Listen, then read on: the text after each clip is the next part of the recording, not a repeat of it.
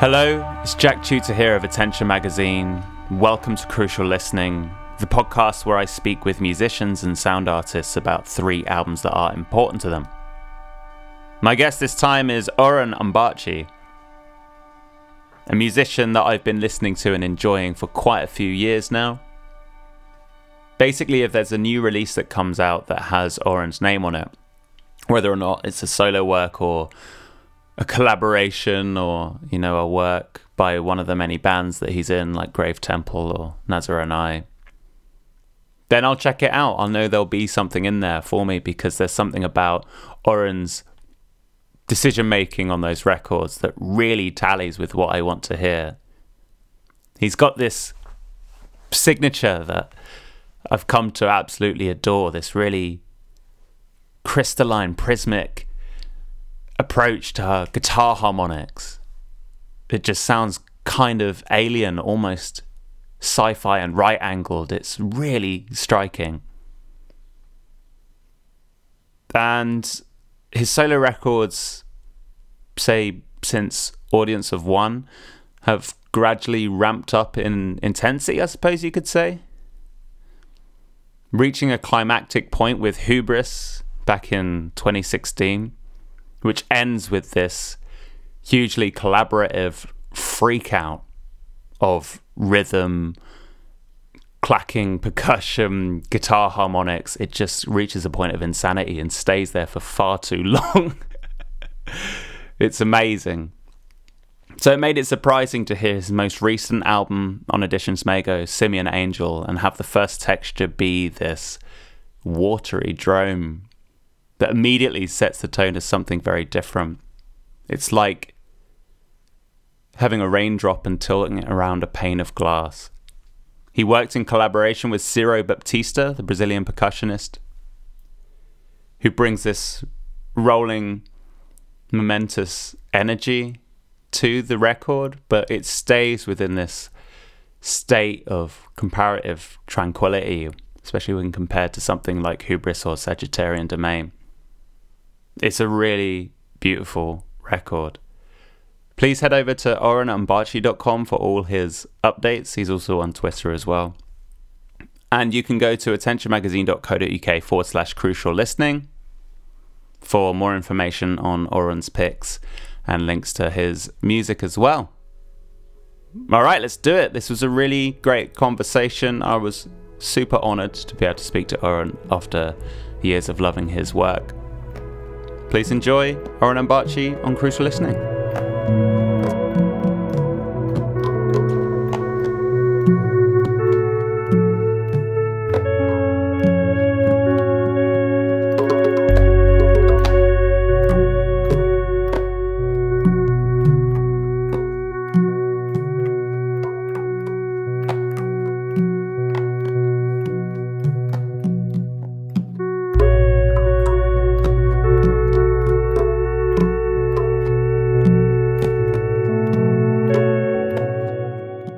Hello, Orun. Welcome to Crucial Listening. Hey, Jack. Thank you. Thank you for having me. Thanks for coming on. So you have brought 3 important records to the table. You've also recently released a new album, Simian Angel, which features percussionist Ciro Baptista. I'd love to know, to begin with, how did this collaboration with Ciro come about? How did you end up meeting him? Well, I'd played with him in the 90s at a John Zorn concert, and I worked with Mr. Zorn a number of times when I was in New York, and he does this thing which is kind of like Derek Bailey's Company Week, where he'll pick a bunch of people and probably 8 to 10 different musicians, and I'm trying to remember where the venue, I think it was at the Knitting Factory, and one of the musicians was Ciro, and honestly, I don't even think we played together. We probably played in like a group thing with everybody. But it's usually, those sort of situations are usually duos, trios kind of thing. And I don't think I did any duos or anything like that with Ciro. But that's where we met a long, long time ago. And I've seen him play over the years, and I love especially the duo record that he made with Derek Bailey back in the day. I think it was the first Inca CD that came out on Derek Bailey's label, and something about it is so kind of joyous and off the wall. Just the Brazilian weirdness, there's just a really strange kind of humorous, joyous sort of vibe to a lot of Brazilian percussion in particular. So that was really appealing, and I've always loved that record. And I had this sort of fantasy in my head to do something where, the last 10 years or so, I've had a lot of rhythmical elements in my records. I'm originally a drummer, so that really has always interested me, but it seems to be more prominent now, that sort of exploration of having rhythmical elements with kind of textural elements or, abstract elements, that having these two things kind of juxtaposed. And every time I finish a record, it's kind of like a huge weight off my shoulders, and then sort of starting a new one a year later or 2 years later, I'm always like, oh, what the hell am I going to do now? I don't want to repeat myself. And I kind of want to make it, I don't know if better is the right word, but I just want to always explore new territory. And I was really baffled about what to do. And talking to a lot of my colleagues and, just about bouncing ideas off one another. And one thing, I played a show in Melbourne, and it was just a solo guitar show. And when I finished, a very close friend of mine and a close collaborator, Joe Talia, sort of said to me, dude, why don't you just make that your next record? It was like the most obvious, simple thing that just did not occur to me at all. Like, oh, I could just play guitar on my own, So that was kind of the initial idea for the record. But I've always had this fantasy. I love Nana Vasconcelos, the Brazilian percussionist who worked with loads of people, Egberto Gismonti, and, he made a lot of records in Brazil, and then he was in the US doing a lot of stuff. And I discovered his work from listening to a lot of ECM records as a teenager, and a lot of the work he did with the Pat Metheny group, or with Pat Metheny and Lyle Mays, was absolutely pivotal for me when I was 14. I thought it was kind of like, I remember sitting around with my friends thinking, oh, this is like Pink Floyd, but it's more strange or more jazzy or something. And it was just really appealing. And a lot of the weirdness, a lot of the strangeness in those records was from Nana Vasconcelos, his contribution. And then I heard the work he did with Don Cherry and Colin Walcott in Cardona, and just really kind of, and he made a solo record on ECM that's really strange. So I kind of had this fantasy of having my guitar stuff sort of juxtaposed with that sort of a thing. And I was like, who could do this? And then, of course, Ciro's the guy, who is the master of Brazilian percussion, and he works in a lot of really open contexts. So I tried to get a hold of him, and he was very elusive and never checked his email. And and then I was having a ramen meal with Okyung Lee in New York, and it was kind of a desperate situation where I don't have a studio, so somehow I'll find the money to book a studio for a day. And I booked a studio in New York with Randall Dunn, who's a great engineer who I've worked with a lot.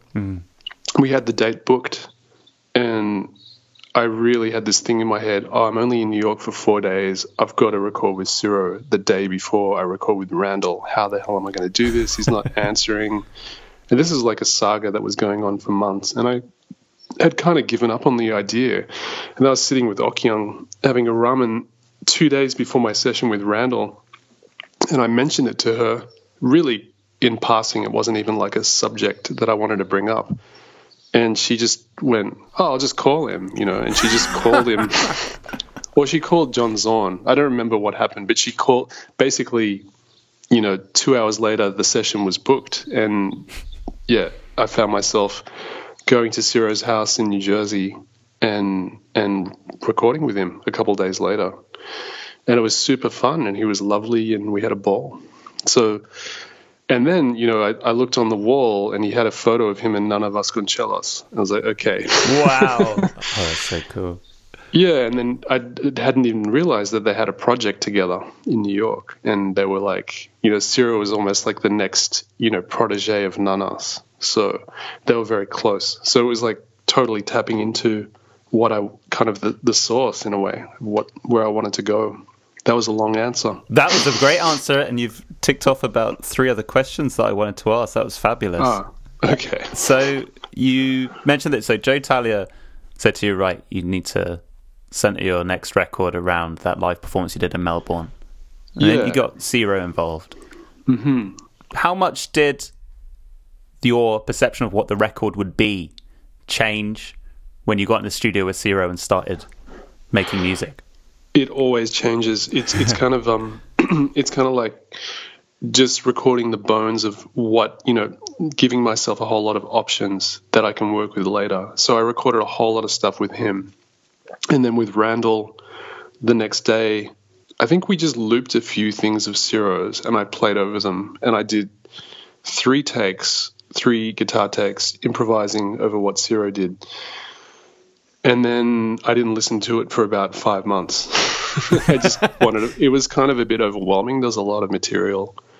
And that's kind of where the work begins in a way, where you sort of go through everything and try and sort of piece together something. And I just didn't want it to sound like me just interacting with Ciro in a more, improvised way or whatever. I wanted it to be something different. So months later in Berlin, I got together with my friend Jörg Hiller, who also goes by the name of Konrad Sprenger. And we started editing all the material, and one thing led to another, and we just shaped it into the 2 pieces that are on the record. And they're very different. I mean, in some ways they're very different to what I did with Ciro at the time, but in other ways they're really, really similar. I think I just needed space from the material.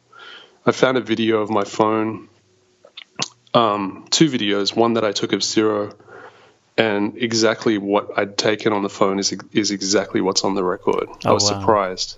And then Randall took a video of me playing in the studio when I was doing a take, and that's also on the record. So it is really connected to what we did at the time, but on the other hand, yeah, it's been kind of crafted and shaped into different pieces.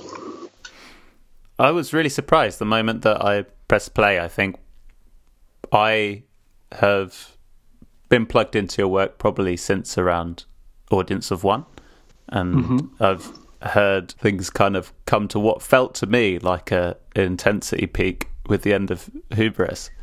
So to hear Simian Angel begin how it did, and also just to unfold how it did as well, felt, I mean, certainly with Hubris I did think, well, where do you go in terms of intensity after this point? I mean, what was it that changed, if there was anything in particular that made you go to this more, I guess, less intense in a traditional sense, less loud, I suppose you could say bluntly, kind of territory?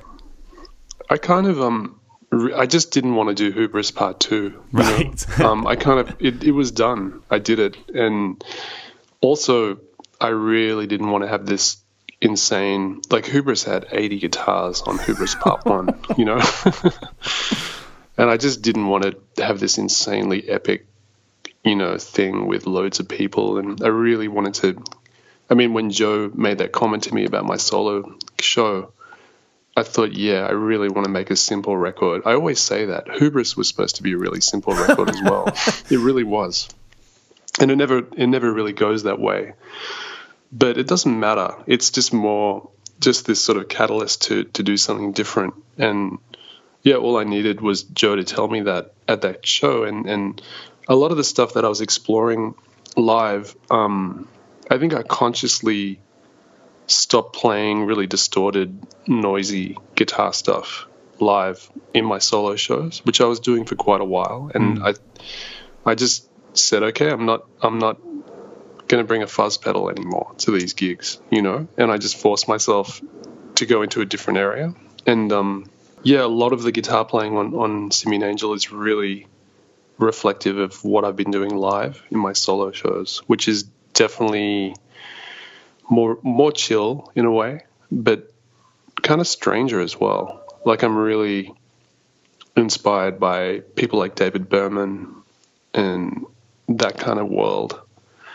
And I guess I'm trying to sort of that and sort of Indian music as well, and that sort of exploration. So I'm sort of trying to go into that area with the tools that I have. I really love the album art when listening to this record as well. It was funny. I couldn't remember if I'd seen it or if I was just picturing what I thought it should be like. But when I looked at it, I was like, yes, because there's such a focus on the horizontal lines, and that's exactly what comes to mind when I listen to this sort of band of material sort of dragged across the middle of space. I understand it was a photo taken by Trianos Pakiofakis. Yeah. Yes. So how did the artwork come to be? Trianos is an old friend of mine who I met in Sydney. Actually, no, I met him in Perth. He was this young guy that was really into experimental music, and I think he was 18, and he flew me and this other electronic artist, Pimon, from Sydney, to Perth to play a show, and that's how I met this guy. And yeah, it turns out he was a photographer, and he's done a lot of the photos on many of my projects. The Live Nuts record on Pan. I think he was working with Bill at Pan for a while, doing a lot of those covers. Ah, cool. And a lot of the Black Truffle covers he's done as well. I just love his work. He's a really sweet guy. And he basically gives me folders of photos and says, anything you want to use, go for it, which is unbelievable. Wow. And I saw that photo, the tennis court, and I just loved it. And as soon as I saw it, I just thought, this is the one, I also just like things to be kind of like confusing and not obvious, It's kind of related to what I want to do musically. I don't want to hit people over the head with an idea. I want things to be, I don't know, subtly tense or subtly strange. And hopefully you can discover all these nuances the more you listen to something. So I just liked the atmosphere of that photo. I thought it worked really well. Well, it's a really wonderful record. I've been really enjoying it. Thank you. Is there a best place for people to head if they want to find out more info about Simian Angel? Ooh, I don't know. Probably to the Editions Mego site. There's some information on there, I guess, and you could probably listen to an excerpt as well. Great. So let's go to your important records now. So I can remind you what you picked, because sure. So we've got Annette Peacock, Extremes, got Pat Metheny, Off Ramp, and we've got Godley and Cream, Freeze Frame. Okay. So usually at this point I ask whether there was a particular interpretation of the term important that you used to come up with this list of records. I don't know whether there was any kind of unifying idea between these picks that you can think of, or was it just what was on the top of your head? Yeah, well, with these sorts of things, I love reading other people's lists. I always did that when I was growing up. And, if there was someone that I admired, I'd love to see what they're into, what they're listening to, connecting the dots, all that kind of thing.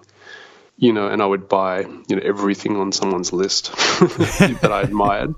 But the thing with me is I hate doing it myself because it's so torturous. I'm so passionate about many, many, many different releases. So the idea of compiling a list is really, stressful.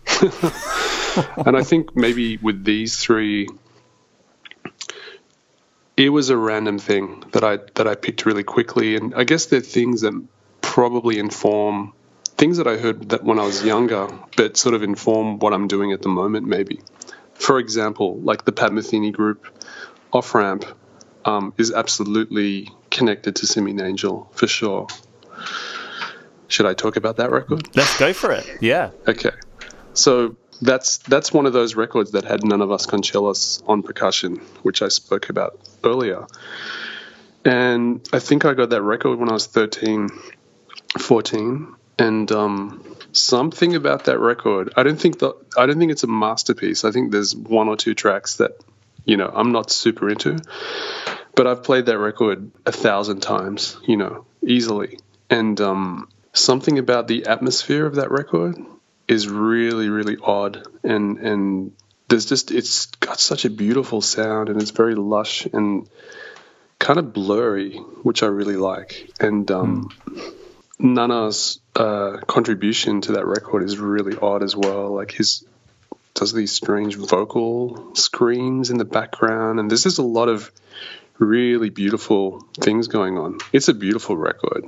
So I just found myself the last 5 to 10 years really kind of revisiting things that I was obsessed with growing up that were quite formative, and that's definitely one of those records, which really led to a lot of different things from that point.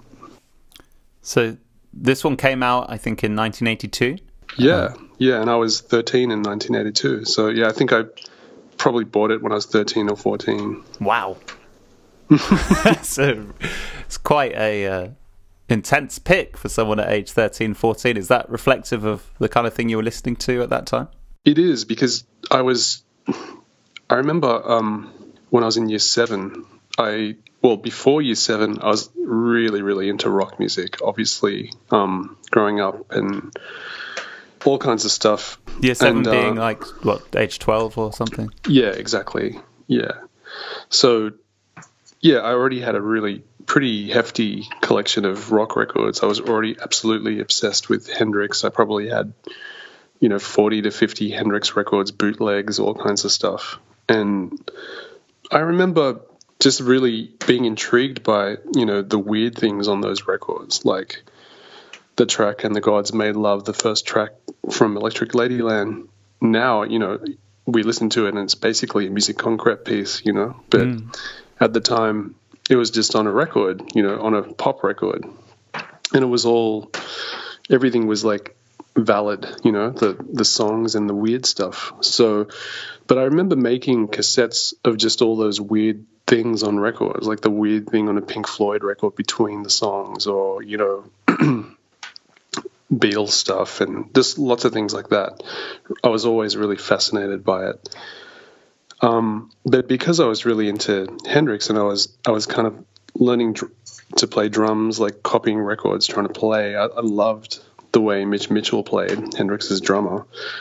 And it was very jazzy, and I didn't really know much about jazz, but I thought, okay, who was Mitch Mitchell listening to? And I found out that he was emulating this guy called Elvin Jones. I was like, okay, I should check some Elvin Jones out. And then I read that Hendrix was really into John Coltrane and Ornette Coleman. So I went into a record store after school, and I said to the guy working there, "Do you have any Elvin Jones?" And he said, "Oh, the only Elvin Jones we have is on a John Coltrane record." And I went, "What? Elvin Jones worked with John Coltrane?" He's like, "Yeah, he was his drummer." Oh, so I went and bought the Impulse record Coltrane, and it was the first John Coltrane record I bought, and absolutely played the shit out of it, became completely infatuated. And soon after that, sold almost all of my rock records and bought as many Coltrane records as possible, which led to Albert Ayler and Cecil Taylor and all that sort of stuff. Nice. So I was really into that, but also I really got into ECM records at the same time. There was a thing with ECM where it was kind of, it's a really varied label.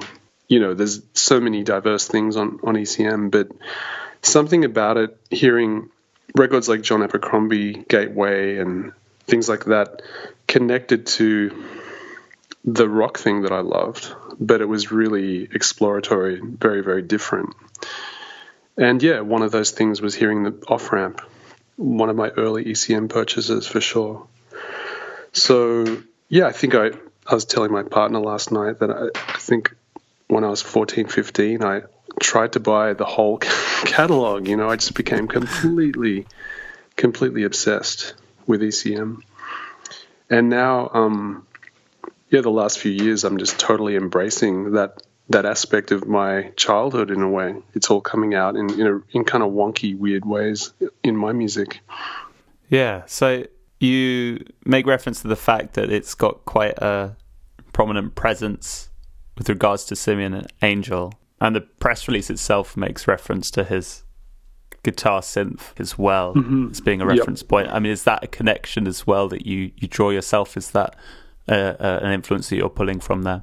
A little more in an abstract way. I think it's more the feeling of that stuff, a lot of this stuff is almost like a memory of what it was in my head, but it's not necessarily me articulating that stuff. Well, I can't really play like that. It's not my, right. That's just a different way of playing, but it's more this weird, it's almost like a blurry memory of something that you heard when you were really young, and then it kind of mutates in your head over the years. You might not necessarily listen to it, but it's this sort of feeling that kind of permeated your headspace when you heard it, and kind of what it did to you. And maybe the records that I'm making lately have that atmosphere, and maybe it's all in my own head, you know what I mean? No one else would pick up on it. Yeah. That's quite possible, because a lot of times I'll hear something and it'll absolutely, it could be 10 seconds of music and it'll absolutely push me into making a whole album, and it's just a catalyst, it could just be 10 seconds of music or what I remember a record sounding like, and trying to sort of reach for that vibe. And it is a very personal thing. I think it's very obvious. Speaking of the vibe, I also read something about Jim O'Rourke playing a particularly cheesy solo on Hubris. Yeah. And you both laughing about it at the time. I mean, do you think a sense of like humorous absurdity is a part of what connects you with this music as well? Oh yeah. I mean, a lot of it's kind of like pushing, like, yeah, that for sure. When Jim did that guitar solo, and also the project I have with Castle Yeager and James Rushford, we've made 2 records, FaceTime and Pale Calling, and it's kind of, I like that, where you're sort of working with somebody and you go into areas that are really kind of, should we be doing this? This is really cheesy, or this is really silly. Come on, but I like egging the other person on to just go there. And I remember when Jim did that solo, he's totally emulating that kind of ECM guitar thing, the ECM guitar synth sound. And he's very much like me in the sense that we grew up with that stuff and we're both really, really passionate about it. But it doesn't mean you necessarily play it, But yeah, when we were recording that, and he was just fooling around, it was recording, but it was he literally just grabbed the guitar and started doing that. And we were he did a phrase, we'd laugh, then he'd do another one and we'd laugh even more. and I said to him, this is going on the record, and he was just like, no, it's not. I'm just fucking around, but it did, because it was perfect. You make reference to the fact that there are, some tracks that don't work on this record for you and some that do. What are the ones that really work for you on this record? I think all of side 1 on Off Ramp absolutely works. It's just incredible. Yeah. Side one is the shit, The first track is so strange. It's so odd. And it's unresolved. And then the second track is, the second track's kind of like the hit track. Are You Going With Me? And just the way it unfolds, his guitar solo, it's so over the top, kind of emotional and, kind of ridiculous. But I just love that about it. And then the last track, Orlais, it does have this kind of cheesy French breezy vibe, but it's also very strange, and a lot of that is the None of Us Concellos contribution. It's really, really understated as well. Is that his voice on that? Or? It is, yeah, Oh, wow. it is. I love the atmosphere of that track. It's just so incredible. There are a couple of tracks on side 2. Like one track on side 2 sounds like it could be the beginning of Friends or like an American TV show, theme. I could live without that one, Oh, I know the exact one you mean, yeah. But yeah, I still love that record. I don't skip any of the tracks. It's just one of my faves. Yeah, Olé is the one that really connected with me as well. I ended up just playing that one over and over again when I came to it the first time I listened. The voices, I think, for me are the bit that make it kind of still quite cheesy, but haunting is such a overused word, but that's what it felt like for me. Yeah. Just those echoes. It's really, really quite It's fantastic. And there's also really great things, like just None of Vasconcelos playing Brazilian percussion over like a drum machine, or just a really simple kind of almost like a click, and just how he's playing with that, where there's this technology thing, like Metheny's using a synclavier. It's like super high-end technology for the time, but mixing with like voice and really kind of primitive, so to speak, percussion, instruments, and those two worlds sort of colliding. And I love things like that. That's also on Simian Angel, this idea of, this human thing with this really kind of alien, ambient kind of electronic thing, like those two things juxtaposed. Yeah, I love, John Hassell's first record on Lovely Music. I think it's called Vernal Equinox. That was also an initial inspiration for sure.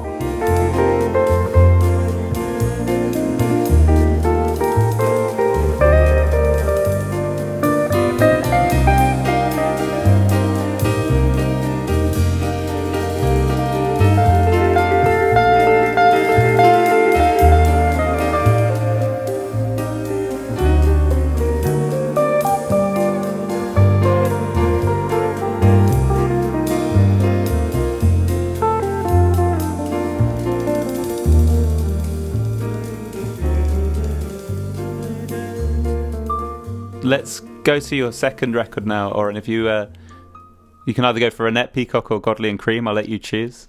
I'll probably go for Annette, because the Annette Peacock, the whole thing is insanely great. But there's one track in particular which was definitely a big inspiration for Hubris Part 3.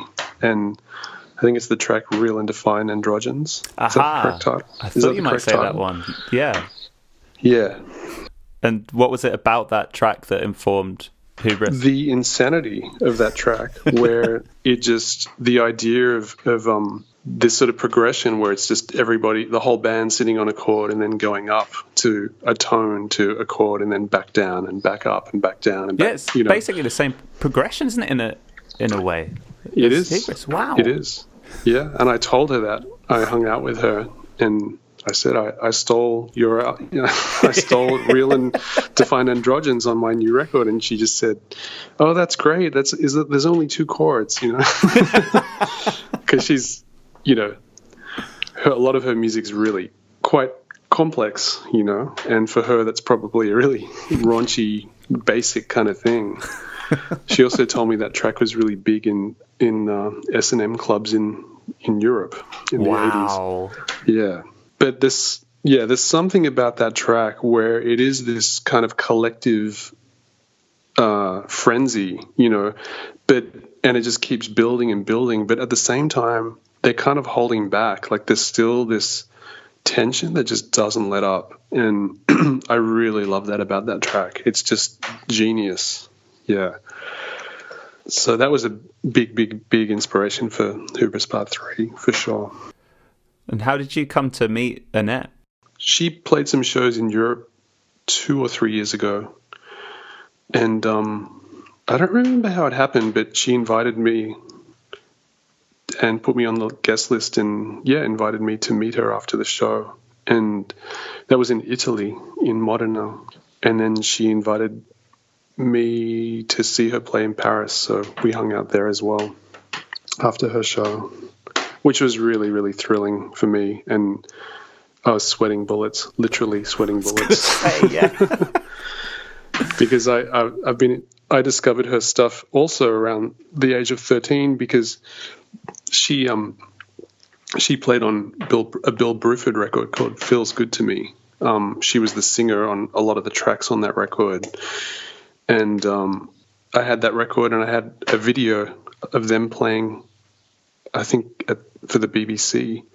There was like a TV thing, and I had a video of that, like a copy of a copy of a copy that I used to watch all the time, and primarily because I loved Alan Holdsworth, and he was the guitar player on that record. And I saw this video, I was like, who is this strange woman, you know? Really very sexy, but very cold, you know, and kind of aloof, and something about it really appealed to me. And then, you know, I had I realized that I had a Paul Bley record, and she was on that record with Hun Benek, and she was Paul Bley's partner for quite some time, and obviously Gary Peacock as well, who worked with Albert Ayler in the early days, and then Keith Jarrett, and, you know, lots of ECM related stuff too. So a lot of the jazz records I had growing up had her material on them, because Paul Bley kind of exclusively played her stuff for quite some time. So I had a lot of her stuff without even realizing it, you know. And then much later, I heard Extremes and The Perfect Release and a lot of those records. But Extremes, yeah, that's the one for me, I would say. The cover of Don't Be Cruel, Elvis Presley, is genius. Have you had a chance to listen to that record? Yes, I have. Yeah, I gave it a few listens on holiday just recently. It's so I don't have many reference points for things like this, but the one that came to mind for me was like sort of the mid-era Captain Beefheart stuff, where things get very slow and sexy, and he's just rolling around in there. Yeah. There's something great like about the, you know, she's definitely coming from jazz, absolutely, but there's just a really, it's like a great period of I guess, you know, it was made in England, of English rock, you know, where a lot of the players on that record they're all kind of rock guys, but there's this, I don't know, just the way they play is so fantastic, and the feel, really, really brilliant. And I really, when we just did Hubris live in London recently, and I consciously for part 3 asked Mats Gustafsson to play sax, and I think I referenced the sax players on Extremes, and I was like, this is how I want you to play, you know. And he was like, he knew them all. A lot of them are quite obscure players, you know, and he's like, whoa, no one's ever asked me to play like that. Okay. You know, and it was really, we had a ball. We really did.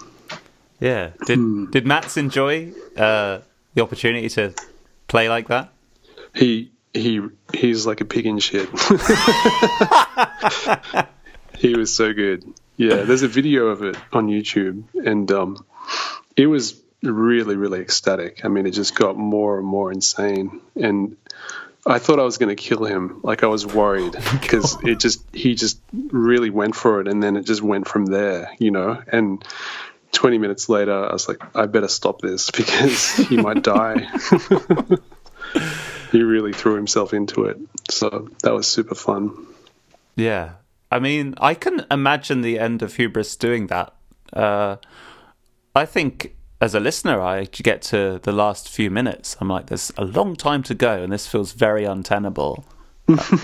Playing that live, I mean, do you, what a nebulous question, but do you find that you go into that state often where, you know, Mats is kind of on the perimeter of something, perhaps otherly, perhaps not not heading in a great direction, but, you know, where things can happen.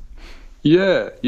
I mean, to be honest, we've only done it once, and in London at Cafe Otto in May for this festival, and it was absolutely, more exactly what I wanted it to be, what I imagined in my head, and then some, and I wish we could do it more. We all had a ball, and it was this sort of collective, just this collective ecstatic experience, and I really feel that the audience had the same feeling that we did playing it.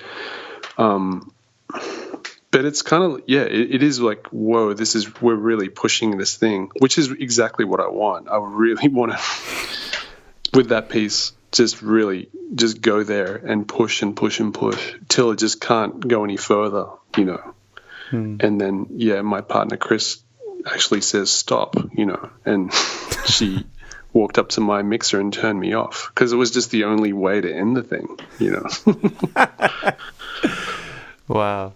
So I'm getting the picture that at the age of 12, 13, you're really pushing into some strange territories as someone who listens to music. Did you have many friends who were doing the same thing at that time? I had a few growing up. Yeah. Well, I remember, I absolutely remember sitting and listening to Off Ramp with two of my close friends from school, Definitely, yeah. But I kind of always took things a bit too far, or got into things just, really deeply, obsessively. Yeah. Body caught at the wrists, helpless, unresisting. The twisting thrusts to the rhythmic beats like the sound of a whip drowning in the waves of sensation.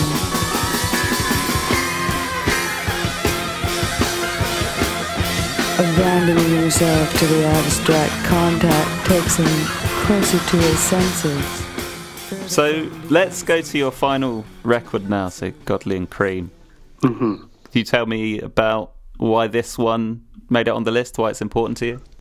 Well, I guess I picked that one because I was just thinking about production, and I love the idea of, pop music that is really, really experimental and somehow, can appeal to you as a pop listener. Like someone might listen to those records, those 10cc records, or many people, most people probably, just as pop records, and that's how they remember, oh, that was a good song, I remember that, or, that kind of thing. But then when you really listen to it, it's kind of absolutely bonkers what they're doing in the studio, Yeah. And that's just a really good example of a record like that.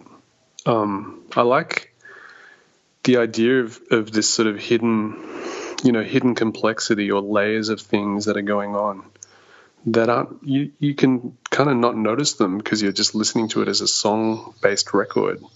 But if you really listen, there's a lot of absolutely insane stuff happening all the time, and just really, really, really experimental, That really appeals to me in some ways more than just listening to an experimental quote-unquote record, So, I don't know, I could have picked many 10cc related records, but I picked that one probably because, the last few years I've been re-listening to it again pretty obsessively.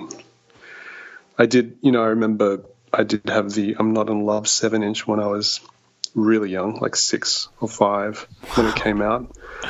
But to me, it was just a beautiful pop song that was on the radio all the time. And you kind of listen to it and go, oh, actually, all that ambient sound is all their voices being played on tape at various speeds to create chords, lush chords, and all these things that are just in there that you just don't realize until you grow up. And so was this another one that you discovered, around the same time as the other records you picked here? Actually, no, much later. I was more aware of 10cc, but the Godley and Creme records, I remembered the hit, the first track.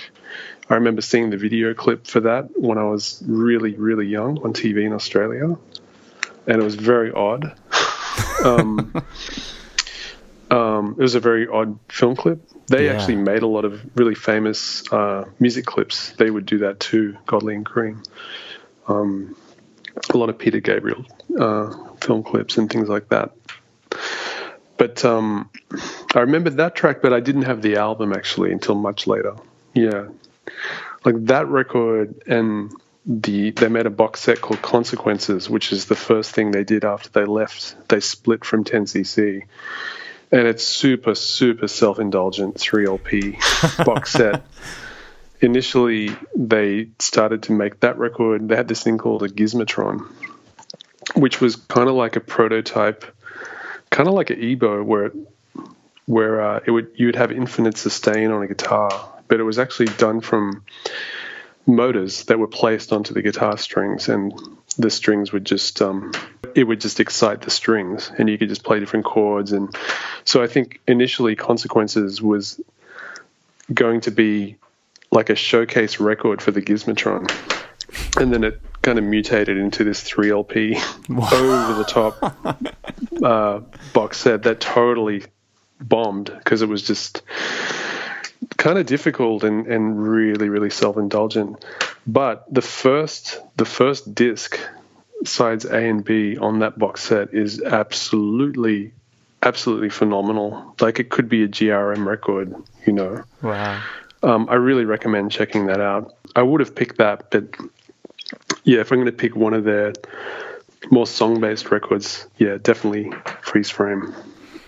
So when you think back to listening to this record when you first discovered it, where are you? Are you like listening to it on headphones in a particular place? Are you know, what's the kind of memories that come bundled with listening to this record? The memories are definitely, as you said, that I can see all of us sitting, my old apartment in Melbourne, sitting around on the couch listening to this record and just having our minds blown. You know, one thing Chris and I love doing is having people over, having cocktails, and having close friends over, and just listening to records. And usually they tend to be wacky, odd records, and that was definitely one of them that we listened to probably, I don't know, 7-8 years ago, over and over in our apartment in Melbourne with friends. Yeah. Wow. So you have basically like a kind of listening party. So everyone just comes around, you sit around, have drinks and listen to music. Exactly. Yeah. Yeah. Which, you know, I used to do that growing up with my friends after school or on the weekends. But it's kind of like a lost, you know, these days it's kind of like a lost thing where, you know, we don't really have time, and a lot of people don't even listen to albums. They just listen to a track. And I love the idea of collective listening, and you kind of listen to it in a different way, like probably more focused actually, or you hear things you wouldn't hear normally. And it's just a beautiful, fun way to listen to stuff. And yeah, I've said this a few times. One thing I really love is in Japan, there's a thing called a jazz kissa, which is a jazz, cafe bar where you sit at a counter, and there's like a very small bar that fits probably, you know, 5, 6, 8 people or so. And you sit at the counter, and the guy who's running the place has his or her record collection behind the bar, and a pretty good stereo system, and somebody picks a record to listen to, and all the people in the bar, all the customers might not even know each other, but you'll pick a record. I remember being in Kyoto many, many years ago, and there was an Albert Ayler record that I had not heard before, and this guy had it at the bar, so I chose that, you know. And we sat there, and no one talked, and everyone just had their drink and listened to the whole record, and the guy would flip the record over and you'd hear side 2. And it was such a beautiful, profound, but really simple thing, you know. And I love that. So, and a lot of jazz musicians in Japan, didn't have access to records because they were expensive, and so a lot of them actually would go to these places to hear, records that they couldn't get a hold of in those days. And now there's bars that, will have just progressive rock or just classical music, or there's really quite specific places for stuff like that. So that's one thing I used to love about going to Japan, just to do that actually with friends. So doing it at home it's not like a conscious thing. Hey everybody, we're going to come over and listen to records, but it would just sort of happen. We'd have people over, and it was just like, of course we're going to listen to a record while we hang out. Do you recall any of the reactions that came from people with you when you were listening to Freeze Frame a lot? Lots of laughing, lots of shaking your head, going, "Holy, how are they doing this? This is insane! What the hell?" That kind of thing. Yeah, it's interesting. I was reading about it. A lot of the stuff that they were doing, you made reference to that motor. Gizmotron. Yes, thank you. That they developed, but kind of like also doing like a primitive harmonizer thing as well. Yep. Which is way ahead of the time. It is, but they're kind of very elusive. Like I read a couple of interviews with them, and anytime someone asked them about that record, they just said, "Oh, we were smoking a lot of weed when we made that record." Yes, I've heard that. Yeah, but I think they're doing a lot more than that. I mean, I don't mean drugs. I just mean, it's just crazy the amount of experimentation and just the editing, and it's just genius. They were absolutely amazing, those guys. Like the first 410cc records are just unbelievable for that kind of thing. One of the things that I saw as well written about it was that they kind of, on Brasilia, they used almost like an Exquisite Corpse kind of thing, where they all that's right, recorded their parts separately and didn't hear what other people did, which is and then put it together and went, what the hell have we made as a collective? Are there ways that you impose any sort of creative limitations on yourself, or generate certain setups to sort of funnel your instincts through in order to, in a similar kind of way to that? Absolutely. A lot of times I'll throw things together from almost like different things that are completely unrelated. There's a Zappa track from what album is it on? I think it's called Rubber Shirt, the track, and it's from Shake Your Booty. That's right. And he has Terry Bozzio playing drums from one gig, and then he has a bass player playing another track from another gig, and they're absolutely unrelated. And he puts them on top of each other, and it's so incredible. It sounds like they're playing together. It really does. But the way they're playing, you'd never play that way if you were playing together, And I do a lot of things like that too, where just grab things from different sessions that are unrelated and put them together and just see, when the pieces fall down, what it looks like, And I might not necessarily use that, but sometimes I have though. But it might actually just push me into an area where I would never think to go otherwise, And I love that, because it's kind of like a lot of musicians, when they play together, they play together, or they play in a certain way where, certain cliches happen, you just fall into traps that you fall into because you've been playing a particular way for so long. So things like that, hopefully, doing something like that, you can create something that you would just never be able to create otherwise, Yeah. I love that. I remember I made a pop record years ago with an old friend of mine, and a lot of times, because it was a studio project, and there was only two of us, like building tracks up from scratch was kind of difficult because we weren't a band per se. So he had me sit at the drum kit, and he'd put headphones on me, and he had all these tracks. He went to like a like a Salvation Army or something and bought like Glenn Campbell cassettes and all these different things. And he'd just quickly play a track to me that I'd not heard before, that he didn't know what it was going to be. And I'd play drums over it as best as I could, kind of sort of, anticipating that the chorus is coming or whatever. Play like that. And then we'd not hear the original track at all or even know it. It was just that one time.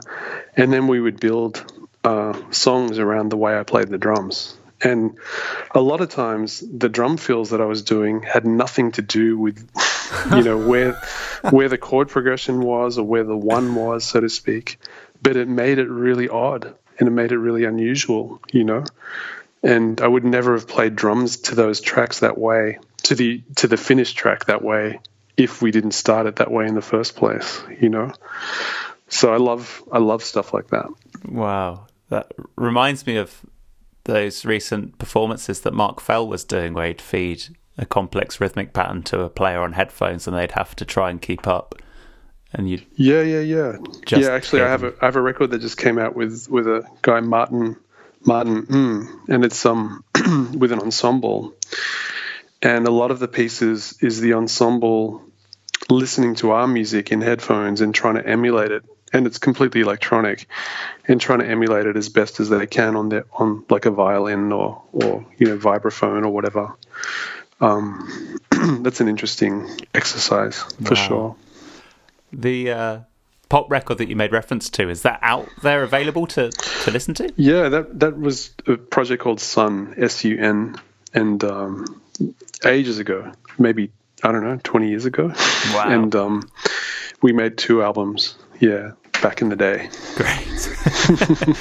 And a final question on this Godley and Cream record is there a favourite track on this album for you? I love the last track, Get Well Soon, in particular. Something about the atmosphere of that track is really beautiful, and the percussion, and Paul McCartney does vocals on there, so that's a bonus. Are you a Beatles fan? Of course, absolutely. Absolutely. I mean, the earliest memories of listening to music would have been the Beatles, for sure. My wife and I watched Hard Day's Night, actually, the other day. She hadn't seen it. Isn't it fantastic? I thought it's amazing. She was like, what are they doing? It's odd, but... it's really odd. The humor's so fantastic in that film. Yes, it's funny. It feels like something that resembles English humour, although it's... Absolutely. Not anything that I recognise. I think it must be specifically a Liverpool thing. And it's coming from, that tradition of the Goons and, sure, that whole world, for sure. Yeah. It's really great. It's really absurd. I love it. Am I the only one tuned in to Luxembourg tonight? Do they only program music to accompany my cough? Lousy words and drab percussion fading in and out of Russian. I haven't got the strength to turn it off. Well, Oren, this has been amazing. Thank you so much for taking the time to talk about your own record, your new record, Simian Angel, and also the 3 records that you've picked here. This has been great fun. Thank you. It's been a pleasure. Thanks so much.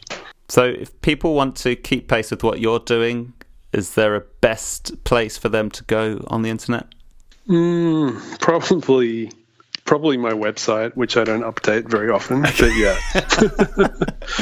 Great. Because I'm always playing shows and usually they're on there, usually. Nice. And that's orenbarchi.com, isn't it? Yeah, or my Twitter, actually. I usually announce things on there. Cool.